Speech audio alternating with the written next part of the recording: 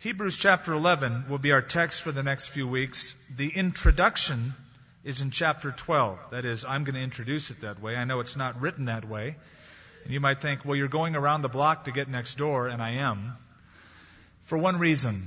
Hebrews chapter 12, the first couple verses, puts us in the running with the heroes of faith of chapter 11.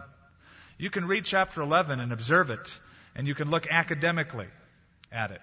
Hebrews chapter 12 says we're with them. We're running with them in it.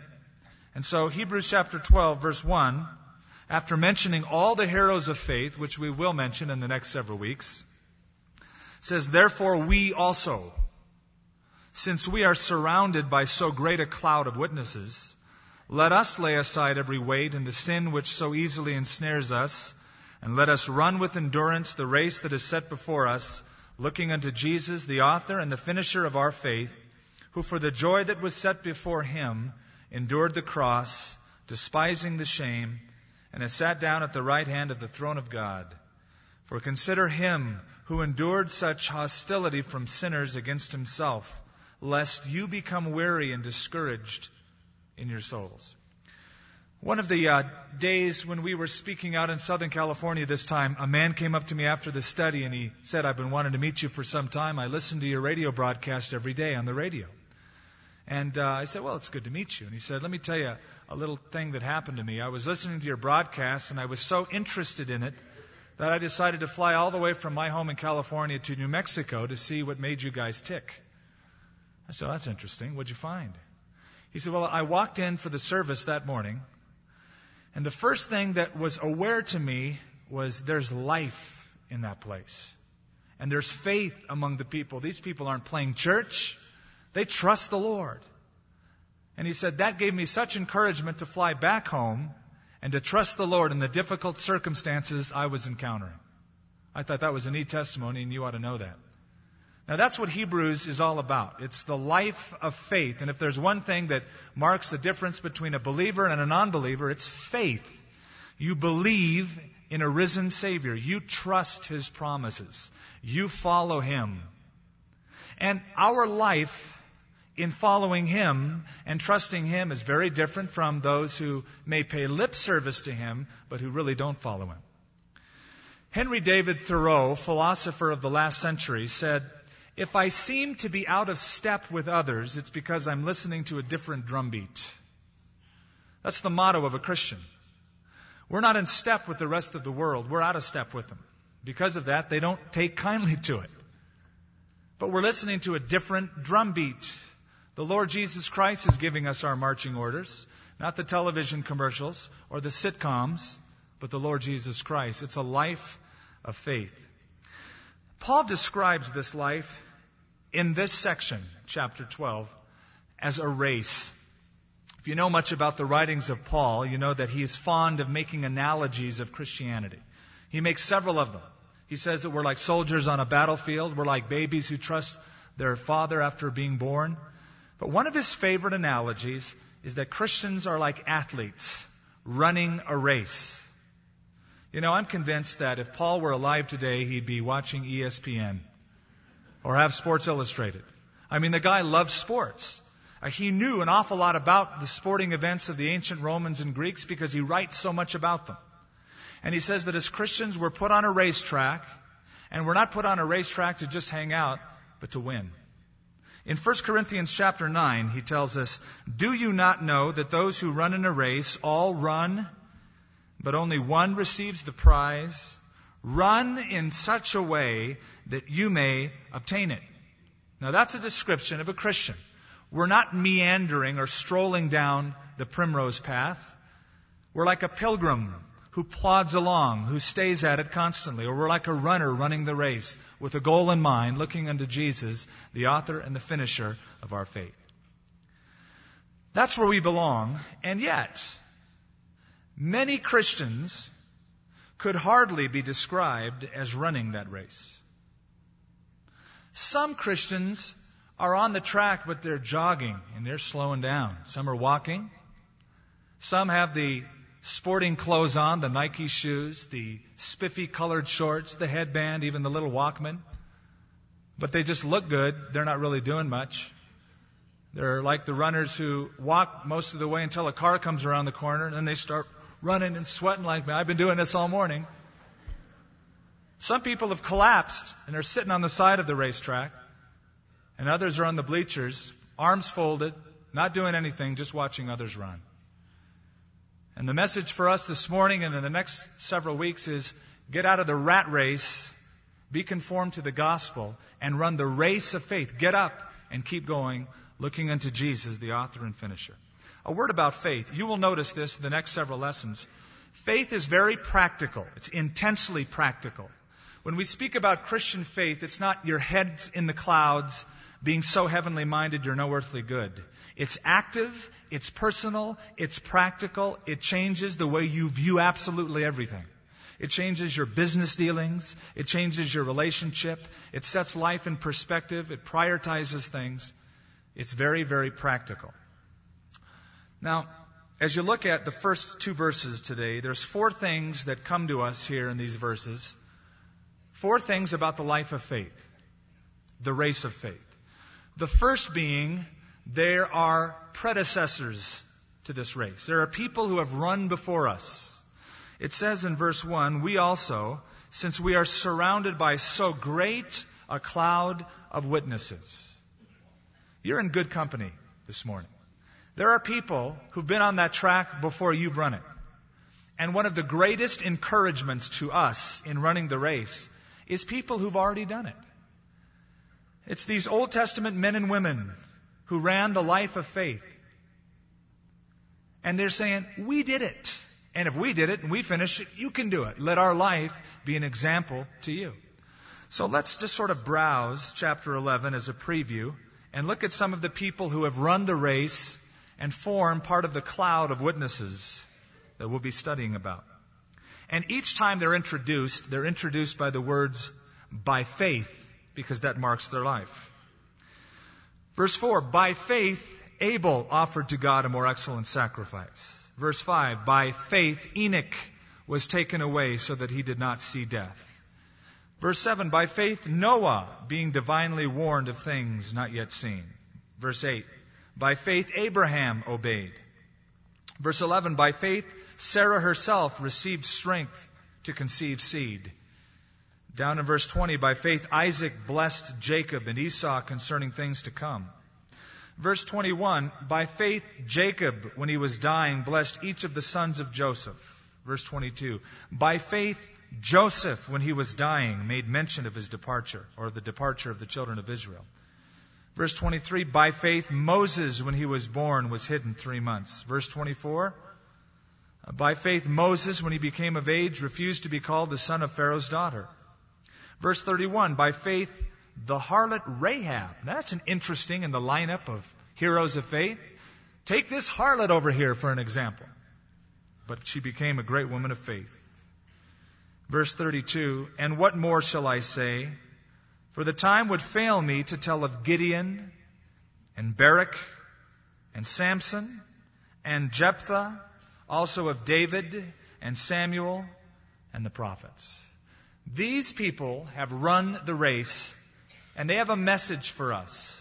They left a good testimony, a good example. Some time ago, when I lived in California, I would go to, in the wintertime, Death Valley. No reason to go in the summer. But in the wintertime, it's delightful. And I went with a friend of mine, an experienced hiker, who took me to the bottom of a canyon, and he took me on a long hike. He'd been on it many times before. We started early in the morning, and we're hiking. It's an all-day hike. After about a quarter of the way into this hike, I turned to him and I said, this is ridiculous. I'm not having fun yet. My legs are burning. I mean, it's hard to get. Let's just quit. He goes, hey, I've done it. Keep going. You'll get a second wind. Besides that, up top, the view's gorgeous. And he kept encouraging me, saying, I've done it before. I've taken others on this. And it was his example and his encouragement that pushed me up to the top of that canyon, and we had a great time camping there in Death Valley. The next few weeks, we're going to watch men and women of faith on the racetrack. They're going to give us tips and hints on how to live a life of faith that is pleasing to the Lord, because they're witnesses. That's what the Word says in chapter 12, verse 1. We are encompassed or surrounded by a cloud of witnesses. The word witness is important that we understand. It's the Greek word martus, which you get the term martyr from. And we think of a martyr in terms of someone who has to die for his faith in Jesus Christ. But simply put, a martus, or a witness, is a witness who proved to be genuine even to the point of death. He's proved to be faithful. He's real. He's genuine. He's run the race all the way through. And we're surrounded by them. Now, it's a favorite interpretation to look at this verse and picture the men and women in heaven looking down while we're running the race and they're observing our running. That's not the idea in the text. The idea is they've made it around the track, and their lifestyle, as portrayed in the Scripture, is a testimony to us and an encouragement for us to keep going. I don't know about you, but when I read a biography of someone who's been living a life of faith, I get encouraged. If I read books about George Mueller or Charles Spurgeon or G. Campbell Morgan or Chuck Colson, that encourages me to keep going, to use them as an example, and to run the race that is set before me. Now, here's the application for us.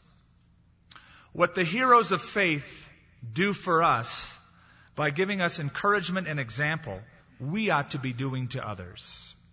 We ought to be surrounding people in the church with encouragement and discipleship, an example of discipleship. We ought to be finding people who need an example and say, hey, follow me. Let me disciple you in the Lord. Instead of the attitude that says, what can I get out of it? Or what can I get out of them? What can they do for me? Deciding I'm going to surround people with encouragement and example. You know that the Church of Jesus Christ is starved for encouragement? Starved for it. Henry Drummond used to say, how many prodigals are kept out of the kingdom of God by those unlovely characters who profess to be inside? The church needs encouragement.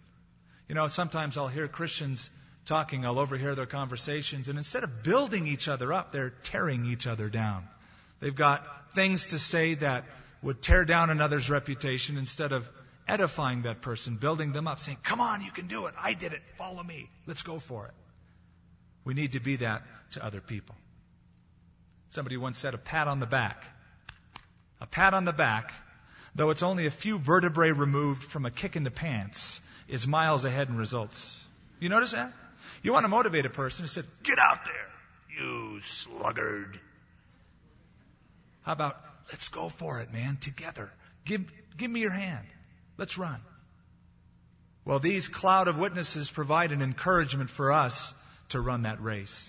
There's a great story in Acts chapter 11. It happened. A new church springs up in Antioch. All of them are Greeks.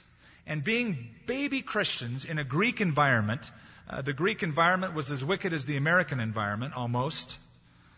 And the Greeks needed encouragement to go on. They were struggling in their faith. So the early church sends Barnabas to them. Good move. Barnabas' name means the son of encouragement or consolation. And he comes to Antioch. And it says in Acts chapter 11, Barnabas encouraged them all that with purpose of heart they should continue with the Lord. Don't give up, you Antioch Christians. With all of your heart, serve Him. He encouraged them. An unknown poet penned these words. I saw them tearing a building down, a gang of men in a dusty town, with a yo, heave ho, and a lusty yell. They swung a beam, and the side wall fell. I asked the foreman if these men were as skilled as the men he'd hire if he were to build. He laughed and said, oh, no, indeed. Common labor is all I need. For those men can wreck in a day or two what builders had taken years to do. I asked myself as I went my way, which kind of role am I to play? Am I the builder who builds with care, measuring life by the rule and square? Or am I the wrecker who walks the town, content with the role of tearing down? Well, thank God for men and women of faith who've run the race, are at the end of the track, and their life is a testimony and an encouragement to us. And you know why they're an encouragement to us? It's because they were ordinary folks. They were ordinary people. There's this erroneous idea about faith that it's some super spiritual elite kind of a substance, or it's available only to the few who really listen. The kind of people that are mentioned in this chapter, chapter 11, were ordinary folks, sometimes wicked people whom God got a hold of, changed, and they just clung to Him. They were backed into a corner, and they just trusted God, and they're now examples of faith. Jacob is used as an example in Hebrews 11. He was a finagler. He was a manipulator. Rahab, a harlot. Abraham, you say, Abraham was the great example of faith. Well, we'll examine his life. He lapsed many times in faith. And yet they're recorded here as sources of encouragement. Please don't picture the heroes in chapter 11 having glow-in-the-dark robes and polished halos. They were ordinary people, and the Bible says that they were men of like passion. They were men of like passion. They faced the same stuff you and I face, the same temptations, the same struggles. They grew weary like you and I grew weary, but they kept running and looking ahead. There's a great truth here. And this is perhaps the greatest lesson I'd like you to pick up this morning. We can run the race just like they ran the race, and we can do just as well as they did in the race. We can do just as well as they did in the race. The issue isn't, are we as good as they are? The issue is our good as God is as good as their God is? Is He? Is our God today any different from the God that they served? He's the same, right? Yesterday, today, and forever. Well, if God worked through Abraham and Sarah and Jacob and Rahab, can't He work through us today? In fact, I think a good definition of faith is just letting God be God. Lord, I trust You. Go for it. Do your thing. I'm going to look to You and to You only. And these men and women of faith did just that. And so it says, therefore, because of their testimony, we also. You might want to put your name where it says we. You might want to put in there, therefore, Jack also. Therefore, Skip also. Therefore, Alice also, or whatever your name might be. We also need to be on that track. Are you running this morning? Are you running the race of faith? Like the men and women before you, the great cloud of witnesses who have given now their testimony, are we running? Some of you aren't on that track anymore like you should be. Some of you, instead of running, are in the bleachers. You think, but I've got a good vantage point from the bleachers. I can look down and I can judge everybody's race so well. Isn't it funny that often people who sit in the bleachers are the first to give advice to the people who run the race? That's funny how that works, but it works often. In fact, I was at an Angel game a couple years ago, and Reggie Jackson was sort of at the peak of his career. He'd hit so many home runs, and when it was time for him to come up to bat, the crowd went nuts. Reggie! Reggie! Everybody was just elated. It's Reggie Jackson. He got up to bat, struck out. When he went back to the dugout, you would be amazed to hear all of the professional advice that Reggie Jackson got from the bystanders. Should have kept your eye on the ball, buddy. You didn't watch. And just berated him. Oh, they're not doing it. He's the one that's doing it. Somebody asked Bud Wilkinson, University of Oklahoma football coach, define football. He said, that's easy. Football is simply 22 people on the field who desperately need rest and 50,000 people in the grandstands who desperately need a workout.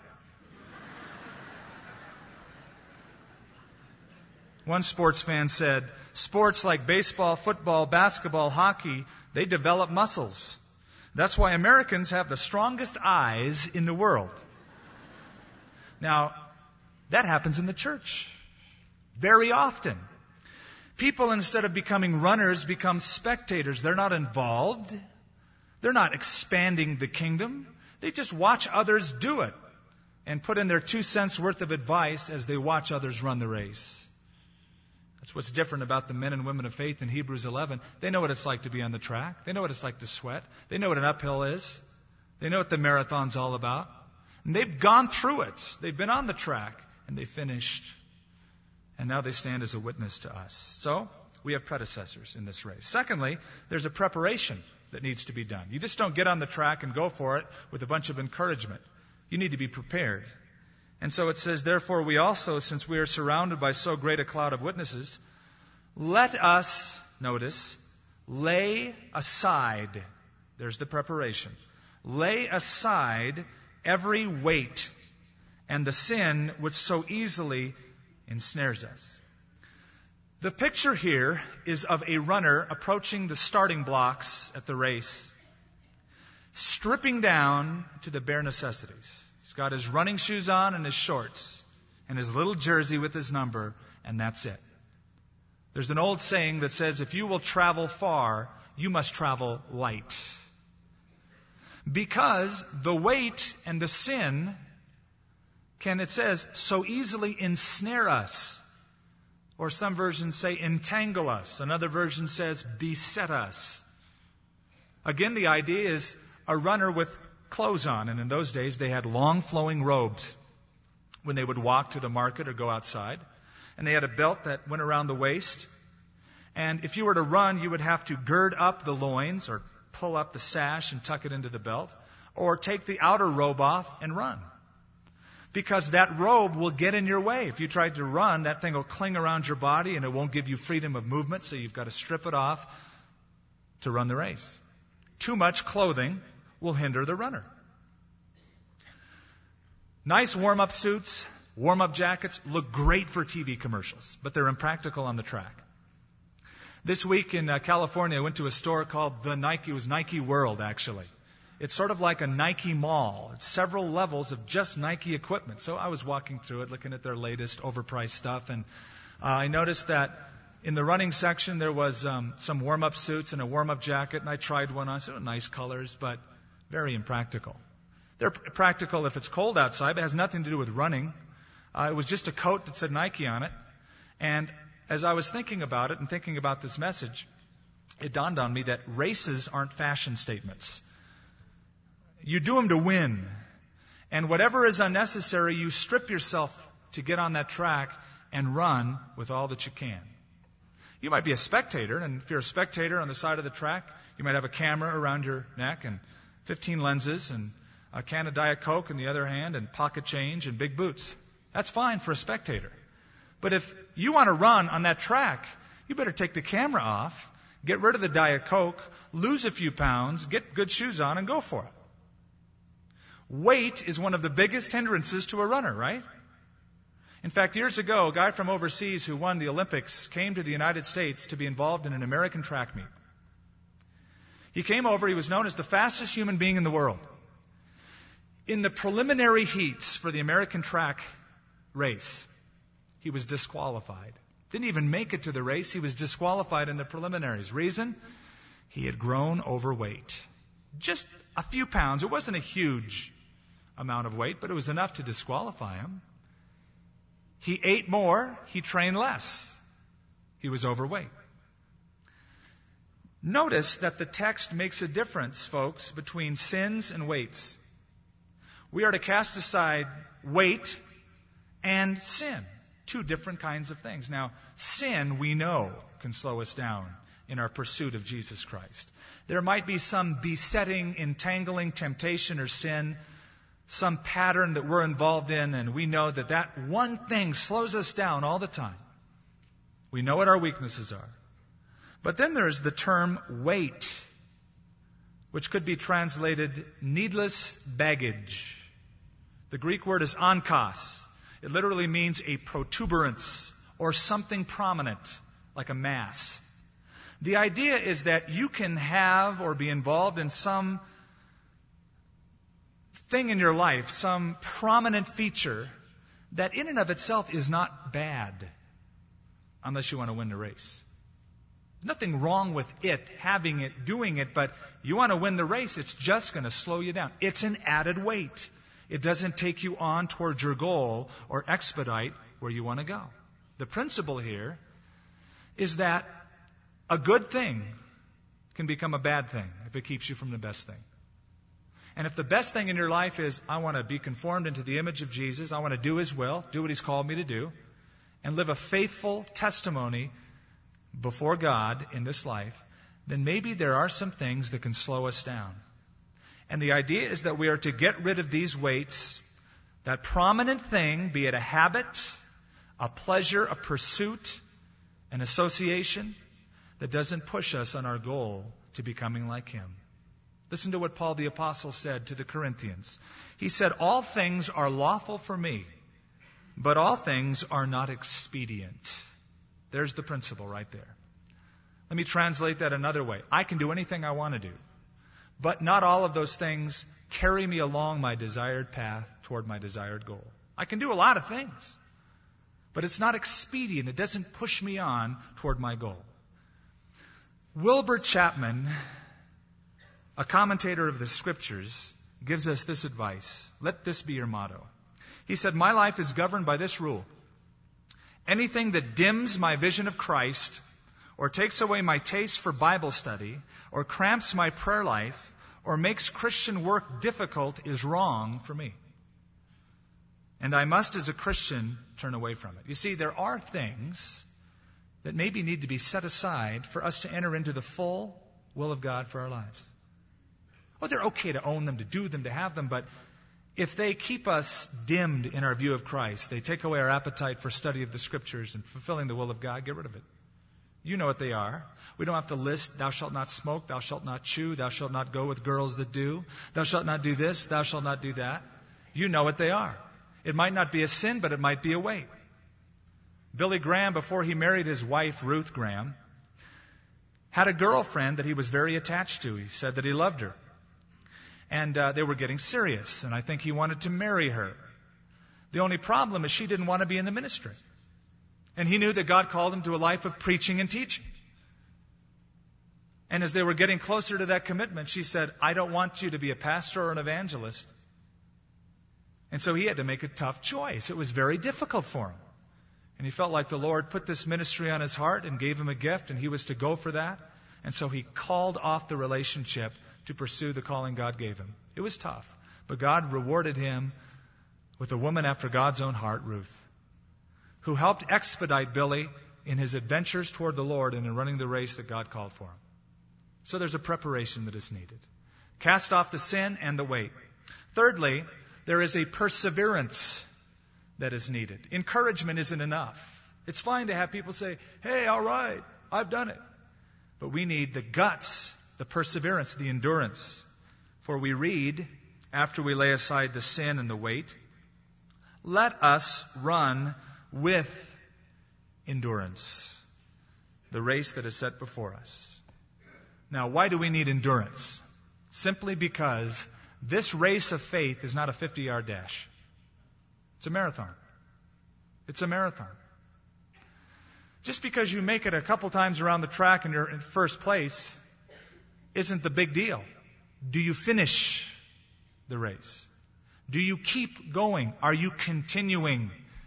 And to do that, it takes endurance or perseverance. There's a lot of people that begin the race with a bang, but they end with a whimper. They don't have what it takes to go the distance. They get winded and they get discouraged. We all get discouraged. We all go through trials. You're not the unique one that goes through tough things in life, but it needs endurance to make it through all the way to the end. Pace yourself. When I was in high school, I was involved in track, and I used to run several miles a day, and I had a coach during PE class, and whether you were in track and field or not, if you had Coach Zipkovich, you were in trouble, unless you liked to run. Because Coach Zipkovich, this big old hunky New York guy, would say, okay, Del Oro run. And when he said Del Oro run, we knew that that meant 7 miles of grueling trail. And it went out from the school, uneven track, sort of in the middle of the wilderness, and then made a circle all the way back. If you didn't pace yourself and start out slowly at your own pace and be determined to finish, you'd miss the next period class because you'd be way out. You couldn't get back in. You'd be walking. So the idea is to start pacing yourself and just keep going and keep going and keep going. It's not how fast you are. It's that you finish and make it through. Many Christians start out with great enthusiasm, but they don't finish. This idea challenges and dismantles the idea that when you become a Christian, life is just rosy and merry and you're always smiling all the time going, hallelujah, praise the Lord. In fact, the word race is agon. We get the word agony from it. That's what the word is in Greek. Let us run the agon, that marathon where you're on the track. And it's great, but you'll get discouraged. Your legs will start burning. You will sweat. It's not always downhill. There's some uphills, uneven terrain. Let us run the race with endurance. It's not easy. In fact, when you become a Christian, I don't know if anybody's told you this. Maybe they're sharing the gospel with you, and they're saying you ought to become a Christian. Well, you should. But if they've told you, become a Christian because all your problems are solved, it's a real easy life. You become a target of the enemy as soon as you do. You say, well, thanks for telling me, preacher. I don't think I'm going to commit my life to Jesus Christ. Whew, found that out. It's true. The Bible says we as believers groan being in this body. As we look forward to the finish line, we groan. Sometimes it gets tough. But I'd rather groan now than groan for eternity. I'd rather make a commitment to Jesus Christ. And yeah, it's difficult, but He'll give me the endurance. It's not easy. But I'd rather groan temporarily than for all of eternity groan apart from Jesus Christ in punishment. It's better to be on the racetrack and to keep on going. People tried to discourage Paul the Apostle. Did you know that? He was running a race of faith. He was going from Asia Minor, Ephesus, into Jerusalem, and every place he went, prophets said, whoever goes to Jerusalem wearing this belt, the belt of Paul the Apostle, will be imprisoned and beaten, and they could even die. And so all the Christians said, don't go, it's not God's will. It's a tough race. And Paul the Apostle retorted back, none of these things move me. Neither do I count my life dear to myself, that I might finish my race with joy in the ministry which I received from the Lord Jesus to testify of the gospel of the grace of God. You need endurance. The Greek word is hupomone. It literally means to bear up under the weight of tough circumstances, to walk or run the path without swerving to the easy or path of least resistance. It is also used of a soldier who says, I'm in the battle and I'm going to stand my post, and even though I'm being attacked, I'm not going to quit. I'm not going to give up. Hupomone. You know that Thomas Edison tried 200 times to find the right substance for the filament of a light bulb, the incandescent bulb, which he invented. 200 substances, and he failed each time. One of his associates said, Tom, give it up. You failed. You've tried 200 things. You failed. Quit. Edison said, I didn't fail. I've just discovered 200 things that won't work. Which means I'm soon to discover the one that will. God deliver us from cream puff Christianity. I will follow as long as God does this for me and gives that to me. The time it gets tough, I'm bagging it. Don't you dare get off the racetrack because it gets a little hard. Don't become like the man Jesus spoke about, the seed that was sown upon the soil that had little earth. And Jesus said, he has no root in himself, but endures for a while, and when tribulation and persecution arises, immediately he stumbles. He's excited at the beginning. All right, I'm on the racetrack. Look at my cool Nike shorts. Look at my new shoes. Man, it's great. But when it gets tough, he quits. Endurance. In Chariots of Fire, one of the stars was Harold Abrahams. He became a world-class sprinter, but his first defeat, he became so angered, and he walks over to the bleachers, puts his head in his hands, and starts sulking because he lost a race. His girlfriend comes over to encourage him, and he looks up at her and says, if I can't win, I won't run. She says, if you don't run, you can't win. Good advice, huh? If you don't get on the track, Harold, you have no chance of winning. Get out there. Go for it again. Don't quit. You might lose a few of the skirmishes, but the battle essentially is won. You've got all those heroes of faith who had tough times, but they made it through to the finish line. Let them be your encouragement. The twist to endurance is this. Endurance in trials, the very quality which means to bear up under difficult circumstances. The very quality of endurance is produced by the trials. That's the twist to it. Endurance, to put up under affliction, is produced by the affliction. You don't get to be an enduring person, a patient person. By the way, the word patience comes from the same word, hupomone. You don't get to be patient and enduring by reading the latest Christian book on it. Great, there's a new Christian book on how to persevere in life. I'm going to read it. Well, all that makes you ready for is the trials that you're going to face.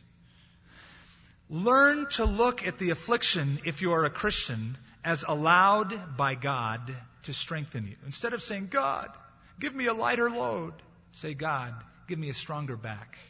You're God. You allowed this to happen for some reason. Doesn't mean that it was your perfect will, but here I am in this trial. Give me the perseverance to go through it. And that's where it comes. Nothing makes less sense than to get into a race with no desire at all to win. I can't imagine a runner saying, I'm here today that I may lose. Why bother? Sit at home and watch it. You enter a race with the hopes that you would win. Paul said, so run that you might obtain the prize. Yet there are many Christians who are content with just going to heaven. Got my fire insurance paid. Not going to have the fires of hell. That's all I want. That's all you want? How about getting into the race where there's a payoff? Finally, in verse 2, there is power that is available to us. And we need to mention that because it's great to have encouragement from people who've run the race. It's great to have endurance and determination, but if you don't have the power to pull it through, you're not going to make it. So it says, looking unto Jesus. He is the author and the finisher of our faith, who for the joy that was set before him endured the cross, despising the shame, and sat down at the right hand of the throne of God.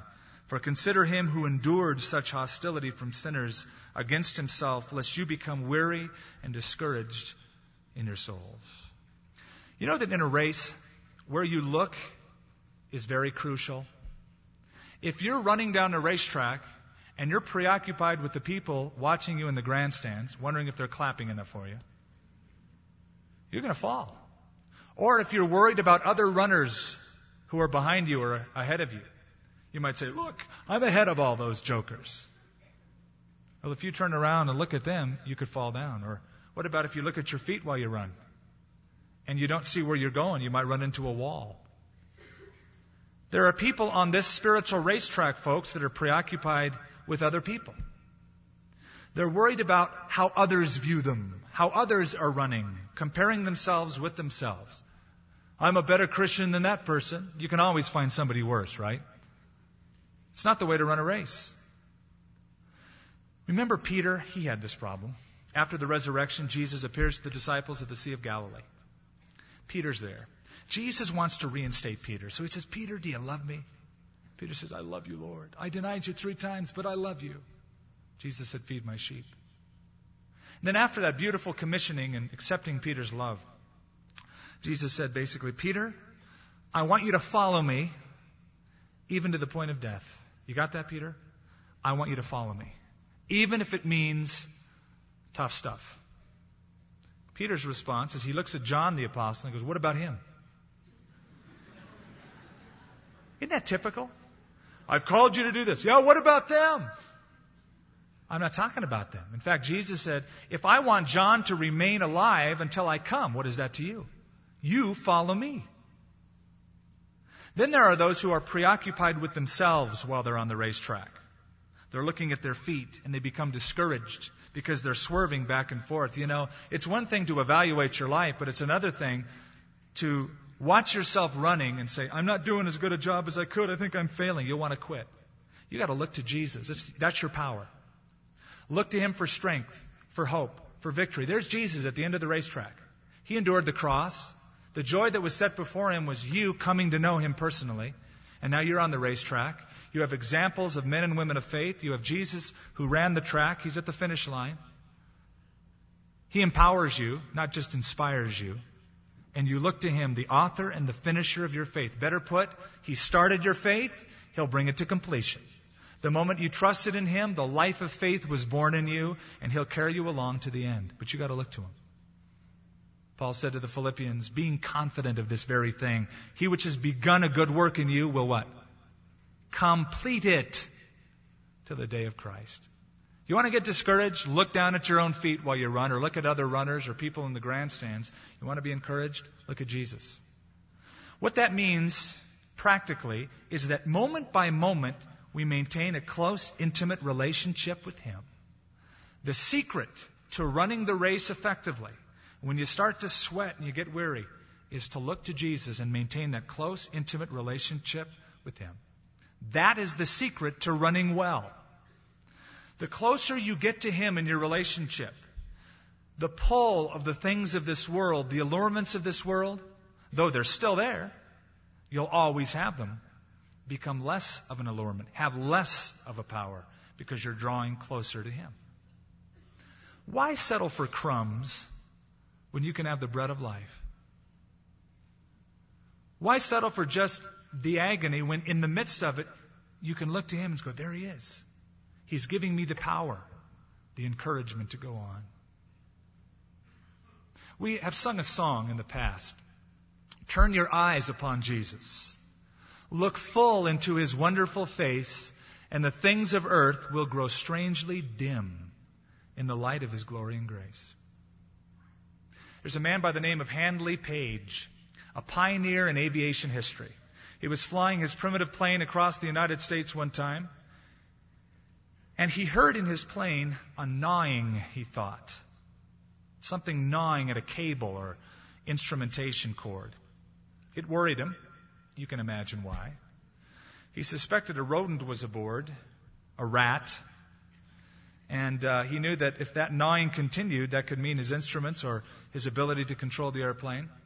Thinking quickly, he remembered that rats can't survive high altitude, so he pulled up on the stick, gave it the gas, and went higher and higher and higher, and finally the gnawing stopped. When he landed, sure enough, behind the cockpit, a dead rat. Now, the sin and weights that beset you and plague you and gnaw at you, if you live at that low level, they become more powerful.